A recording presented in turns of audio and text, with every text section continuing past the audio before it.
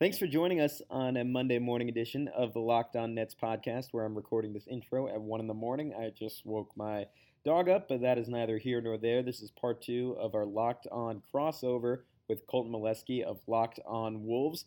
We are talking whether or not it's worth it for the Nets to trade for Jimmy Butler, who Minnesota could potentially target in a trade, and whether or not Minnesota's rebuild will actually be improved by losing Butler. All that and more next on the Locked On Nets podcast. You are Locked On Nets, your daily Brooklyn Nets podcast.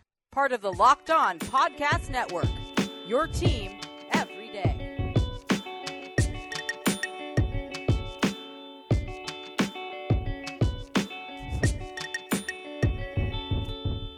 When you do a podcast on a team or you cover a team in any capacity, it does allow you to be a little bit removed from the situation, and you forget about the fact that I'm very open about this on our podcast. Like I grew up a Knicks fan. I've been tortured. I've been tortured in a different way than Nets fans have their entire lives, and I happen to have to go through the last 5 years of not having picks.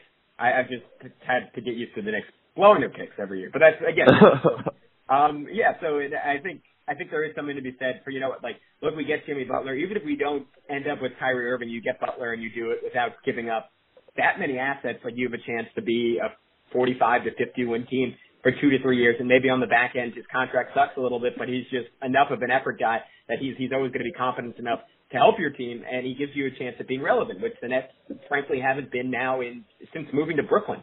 And it's hard to overrate that. And I think the journalist perspective on it is always like, all right, what are you going to do to win a championship? Like, how are you going to get closer to winning a title? And I think Butler, unless you get Kyrie Irving, like, signing into that contract puts a definite ceiling on your long-term upside that I think doesn't involve winning a championship. But again, how likely is that anyways? If you have a definite path to getting to 50 wins, don't you have to take that? And I think that's a very valid argument. I guess the final thing I want to talk about before we close out this segment is what the package would theoretically look like. And I was reading, the guy that Minnesota would potentially be interested in on the Nets is Caris LeVert. And to me, that would be a very good starting point for a deal. I think he's a guy who's really significantly underrated in NBA circles, just because I think, given the fact that he's relatively older for an emerging player, he's already 24 years old, and a lot of people's minds cast his upside, but the fact that he was so injured throughout college, very injured throughout his first year in the NBA, means there's still a lot of room for him to grow there, and just the talent he showed off last year, his ability to get into the lane, to contort his body, to make tight interior passes, to finish athletically around the rim, showing the makings of being a pretty good jump shooter. I think he's a guy who, if not an all-star, has a chance to be just a notch below that and could be like a Chris Middleton type impact player down the road. And I think him and maybe a first-round pick, or you want to say one of the Nets second-round picks from last year in Donovan Muson or Rodion Kurich, some kind of package around those type of guys, I think, would be a starting point for a conversation for Jimmy Butler. And Colton, you can let me know. You might think that's totally unreasonable and underrating Butler. But again, just given the fact that this is a one-year situation and the kind of contracts you're going to have to sign into, I think that is an interesting starting point. But let me know if I'm off base on that.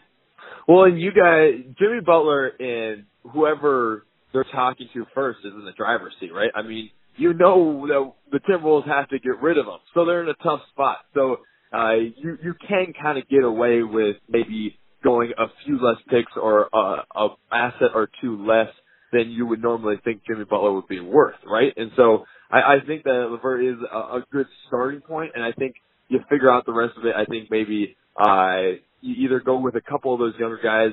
Here's the other thing, too, is that if you're the Minnesota Timberwolves, you have to think now a couple of years down the road. You have to think, is Tibbs going to be the coach next year? Because those second-round guys who maybe have some potential to come off the bench and do a little something in a role player, a very restricted role players type scenario, look a lot better if Tibbs isn't part of this and you're running only 6 guys deep for most of the season. If you're thinking next year, Tibbs, you don't know who the head coach is, and you're thinking with that kind of perspective, maybe you do go for, instead of picks, you go for some guys who are already on a roster and could be role player kind of guys. And so I think that when the Timberwolves are making this package, and I think it does start with LeVert, but I think when the Timberwolves are making or preparing a package that they're saying, all right, Brooklyn, here's what we kind of are thinking we want back, it has to be, you have to have the mindset of, well, who's going to be the coach? Because if we're going to trade for a bunch of guys, he's just never going to play. It's definitely not going to be worth it, and we want a draft pick. And so I think you have to have an extended range. And so that's why it's kind of hard for me to judge who I'm wanting back from the Nets. But I think that has to be the first question that Timberwolves ask themselves. No, I think that's an astute point. And if Tibbs is going to be the coach, maybe I mean you still want Karis LeVert, but maybe you say let's also take Joe Harris or Shabazz Napier or Ed Davis, like guys who last year at their respective positions were some of the better backups in the league, and really build up that depth in Minnesota and give you a chance to still be competitive under Tibbs, which is obviously has very clearly been his priority throughout his career, and he's not really willing to budge on that. All right, exactly. Our second segment on the Locked On Nets podcast, we will be back talking the two rebuilds, Minnesota and Brooklyn, briefly to wrap up this edition of Locked On Nets. The Locked On Podcast Network is officially delving into the world of college sports. Coming this week, Locked On Wolverines, Locked On Buckeyes, and Locked On Seminoles. Plus, we already have Locked On to the Ducks, Nittany Lions, Bears, the Crimson Tide, the Wildcats, Razorbacks, Volunteers, and most importantly in my mind, the Sooners. Find your favorite college show on Apple Podcasts, Google Podcasts, or Spotify. Thanks for sticking with us. Third and final segment on Locked On Nets. Let's talk about these two rebuilds, Colton. Obviously, Minnesota and Brooklyn, like at this point, I think last week we just did a crossover with Brandon Clean on Locked On Suns. I feel like I'm slowly crossing off just the most bad sack franchises. I don't know who the Kings guy is, but we have to get him on next week. These are the teams that apparently are willing to trade with each other, are willing to talk to each other. Everyone else is just so disgusted with them. They don't even want to have the conversation. So I'm glad we can do this from this perspective. When you said the word rebuild, I just reverted back to PTSD of 13 seasons from before last year, and so thanks for that, by the way. Yeah, of course. Hey, yeah, you guys made the playoffs. You can exclude us if you want. You're in a different group now. It might just be the Suns, Nets, and Kings, and maybe a team that I'm forgetting. But anyways, I was kind of interested in like what the conversation like in Minnesota is about regret over even like initially acquiring Jimmy Butler, because obviously the alternative scenario was, and I guess I don't know if he would have been Minnesota's pick, but presumably they would have taken Lauri Markkanen with that pick. He was a guy who was mocked to them quite a bit in that mock draft, and retroactively, like he ended up being one of the best rookies in one of the most loaded drafts in NBA memory, and looks like a guy who legitimately does have all-star potential down the road. And at the time, this just seemed like such a slam dunk for Minnesota. Like I remember being shocked that the Bulls also gave back their first-round pick in addition to trading Jimmy Butler. Like that just seemed obscene to me. But now it's so clearly a win for Chicago, and I'm wondering what the talk around that is. That's a fantastic question. I was mulling over this before I did this morning's show on the Locked On Wolves podcast.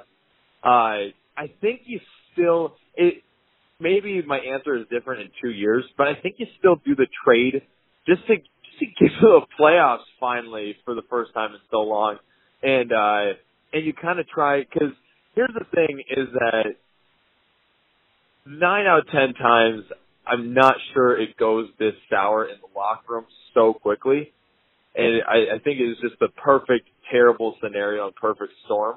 But I think you still make the trade just to get to the playoffs and just to get Towns and Wiggins at least some playoff reps and try and make this team relevant again.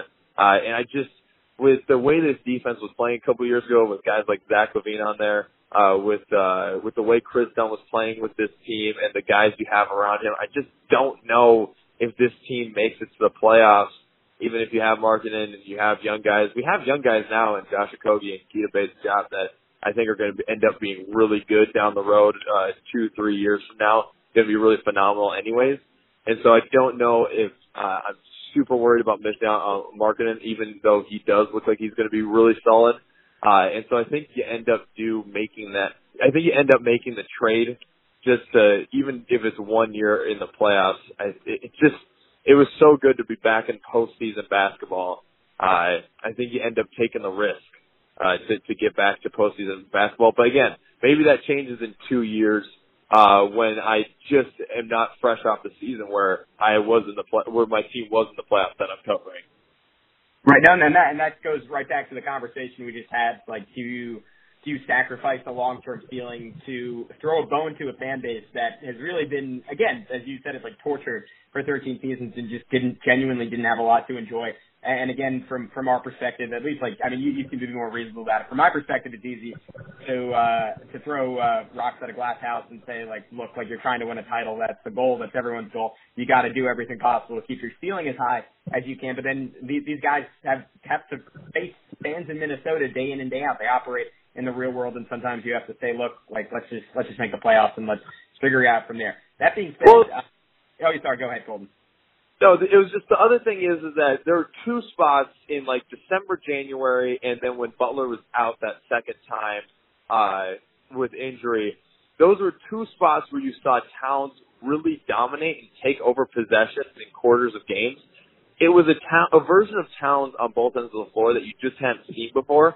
And I wonder, without Jimmy Butler on this team, does he reach that ceiling? And I don't know, hopefully he can find it in himself to consistently hit that ceiling this season, now that he's kind of the main guy and the number one guy for sure on this team all season long. But does he learn how to hit that soon without Jimmy Butler on this team? I don't know. But if that is a factor of Jimmy Butler being on the team, then that is huge towards the growth of Towns too, just as far as the trajectory of his career. And that maybe makes it worth it as well. No, certainly. And I guess that's a good way to wrap this podcast up, talking about Karl-Anthony Towns and the future of Minnesota collectively. I mean, I think you made it pretty clear throughout this podcast that, I mean, ideally Tibbs wouldn't be long for this coach GM role, maybe not long for coaching period, but I'm wondering, assuming if they get rid of Tibbs like in the next season or two, how do you restart this rebuild? And Karl-Anthony Towns, I obviously hasn't signed his rookie extension yet. What's his future in Minnesota, and is there a way this scenario turns utterly disastrous and he decides that he doesn't want to be on the T-Wolves and all of a sudden all you really have is Andrew Wiggins on this bloated contract and you're kind of starting from square one again? If Towns is not signed with the Timberwolves, you got to call me up and make sure to talk me off the ledge, because that's going to be a place that we didn't want to think about.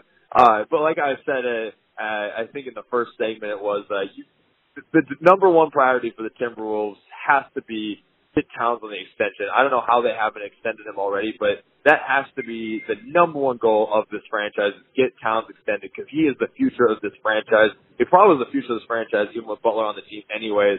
But definitely now you have to get Towns extended, have to have him on the team. And then if you look around him, if you hit on these draft picks, Tyus Jones at point guard, really good defensive point guard, really good at creating turnovers and then being careful with the basketball. You have, if Josh Okogie and Q-Base Job are hits there, you have those guys at kind of the 2-3 and then the 3-4 kind of hybrids for those guys respectively, who will both help the defense and could kind of help stretch the floor a little bit for the Timberwolves. You have Wiggins, who while he was not impressive last year, if you get him back into the form of getting to the basket, he's not a three-point shooter. All the stats show he's not a three-point shooter. If you get back to just letting him get to the rim and take those intermediate kind of 15 to 18-foot shots, he's actually a really good offensive piece. And then you have Towns, obviously, such a great player inside and out, and one of the best unicorns in the NBA. And then you have James Dunley out of the European League, who's 51% from three the last 2 seasons in the EuroLeague. If you can get him playing as kind of that six-man gunner role, this actually isn't a terrible team if you can have some creativity on offense. They have like 10 guys you can go into their bench on, and if you play with some creativity, some versatility around a guy who's as talented as Towns, this actually isn't a terrible roster, and it's not all people abandoned hope on this roster. This actually has some really great pieces to the roster. So I think if you're creative and you're smart and these draft picks hit, those are 3 big things. But if those things happen, this actually still is an 7 seed kind of team in the West. Right, and then obviously, if you, even though right now it seems like the idea is that they don't want to trade Butler, but assuming they flip on that and maybe cooler heads prevail, I was the way I would phrase it, and they get some assets for Butler, like all of a sudden, like you have like maybe a group that's a little bit more complementary to Towns' skill set. And as you said, like, you really let him shine as the number one option that it seemed like it was kind of tough for him to be when he was juggling with Butler last season. Exactly. And I really do think that if Towns gets to that point where he realizes how good he is and really takes over games and then too understands when it's time for him to take over a game and when it's time for him to make other players look really good. When he gets that and when he starts to hit that consistently, then this team is looking really good, because if you have a team where they have some guys who can really defend the perimeter well, and then Towns knows exactly when to make Josh Okogie or when to make Tyus Jones or Andrew Wiggins look really good on offense, and when he's just going to take over and dominate the opposing center on offense. Now this team is going to be a 7th seed at least in the West. And it's a couple little things, but they're so big as far as this team being either the 10th team in the West or the 7th team. No, and so I'm glad to hear that there's still reasons for optimism in Minnesota. Colton, I can't thank you enough for coming on. Before I let you go, anything to plug? I know you have a couple of other ventures just outside of Locked On T-Wolves. Yeah, for sure. So make sure you're checking out the show, first of all. We're going to be talking to guys with the Clippers and Knicks on the show as well in the coming days here. Those are the other 2 teams, like you mentioned, that Butler listed as the trade teams that he would like to go to. Also, if you like college football, I'm doing a lot of work for SB Nation, Rule of Three, Conquest Chronicles. Go check out that college football stuff. But as far as basketball, make sure to check out the Locked On content covering all of the Jimmy Butler stuff, covering what you should expect from the people going in, what the proper expectations are now that Jimmy Butler might not be a part of the Timberwolves. All that good stuff. Make sure to check out the Locked On Timberwolves podcast. All right, be sure to show Colton a lot of love on social media. Colton, again, can't thank you enough for coming on, and that wraps up this edition of the Locked On Nets podcast. We will likely be back this weekend with Josh talking about the implications of Butler wanting to come to Brooklyn. All right, awesome. Colton, thank you so much, man. It was great. Let me know if you want me to send you the audio for this. That would actually be awesome, because I would like to use a couple of the segments there, and it was a lot of fun. Thank you so much. All right, yeah. Time. Always good to help a fellow Locked On host. All right, yeah, no worries, man. I'll definitely send you the audio, and hey, if this trade actually happens, we'll do it again. Sounds good, my man. You take it easy. All right, sounds good. Bye.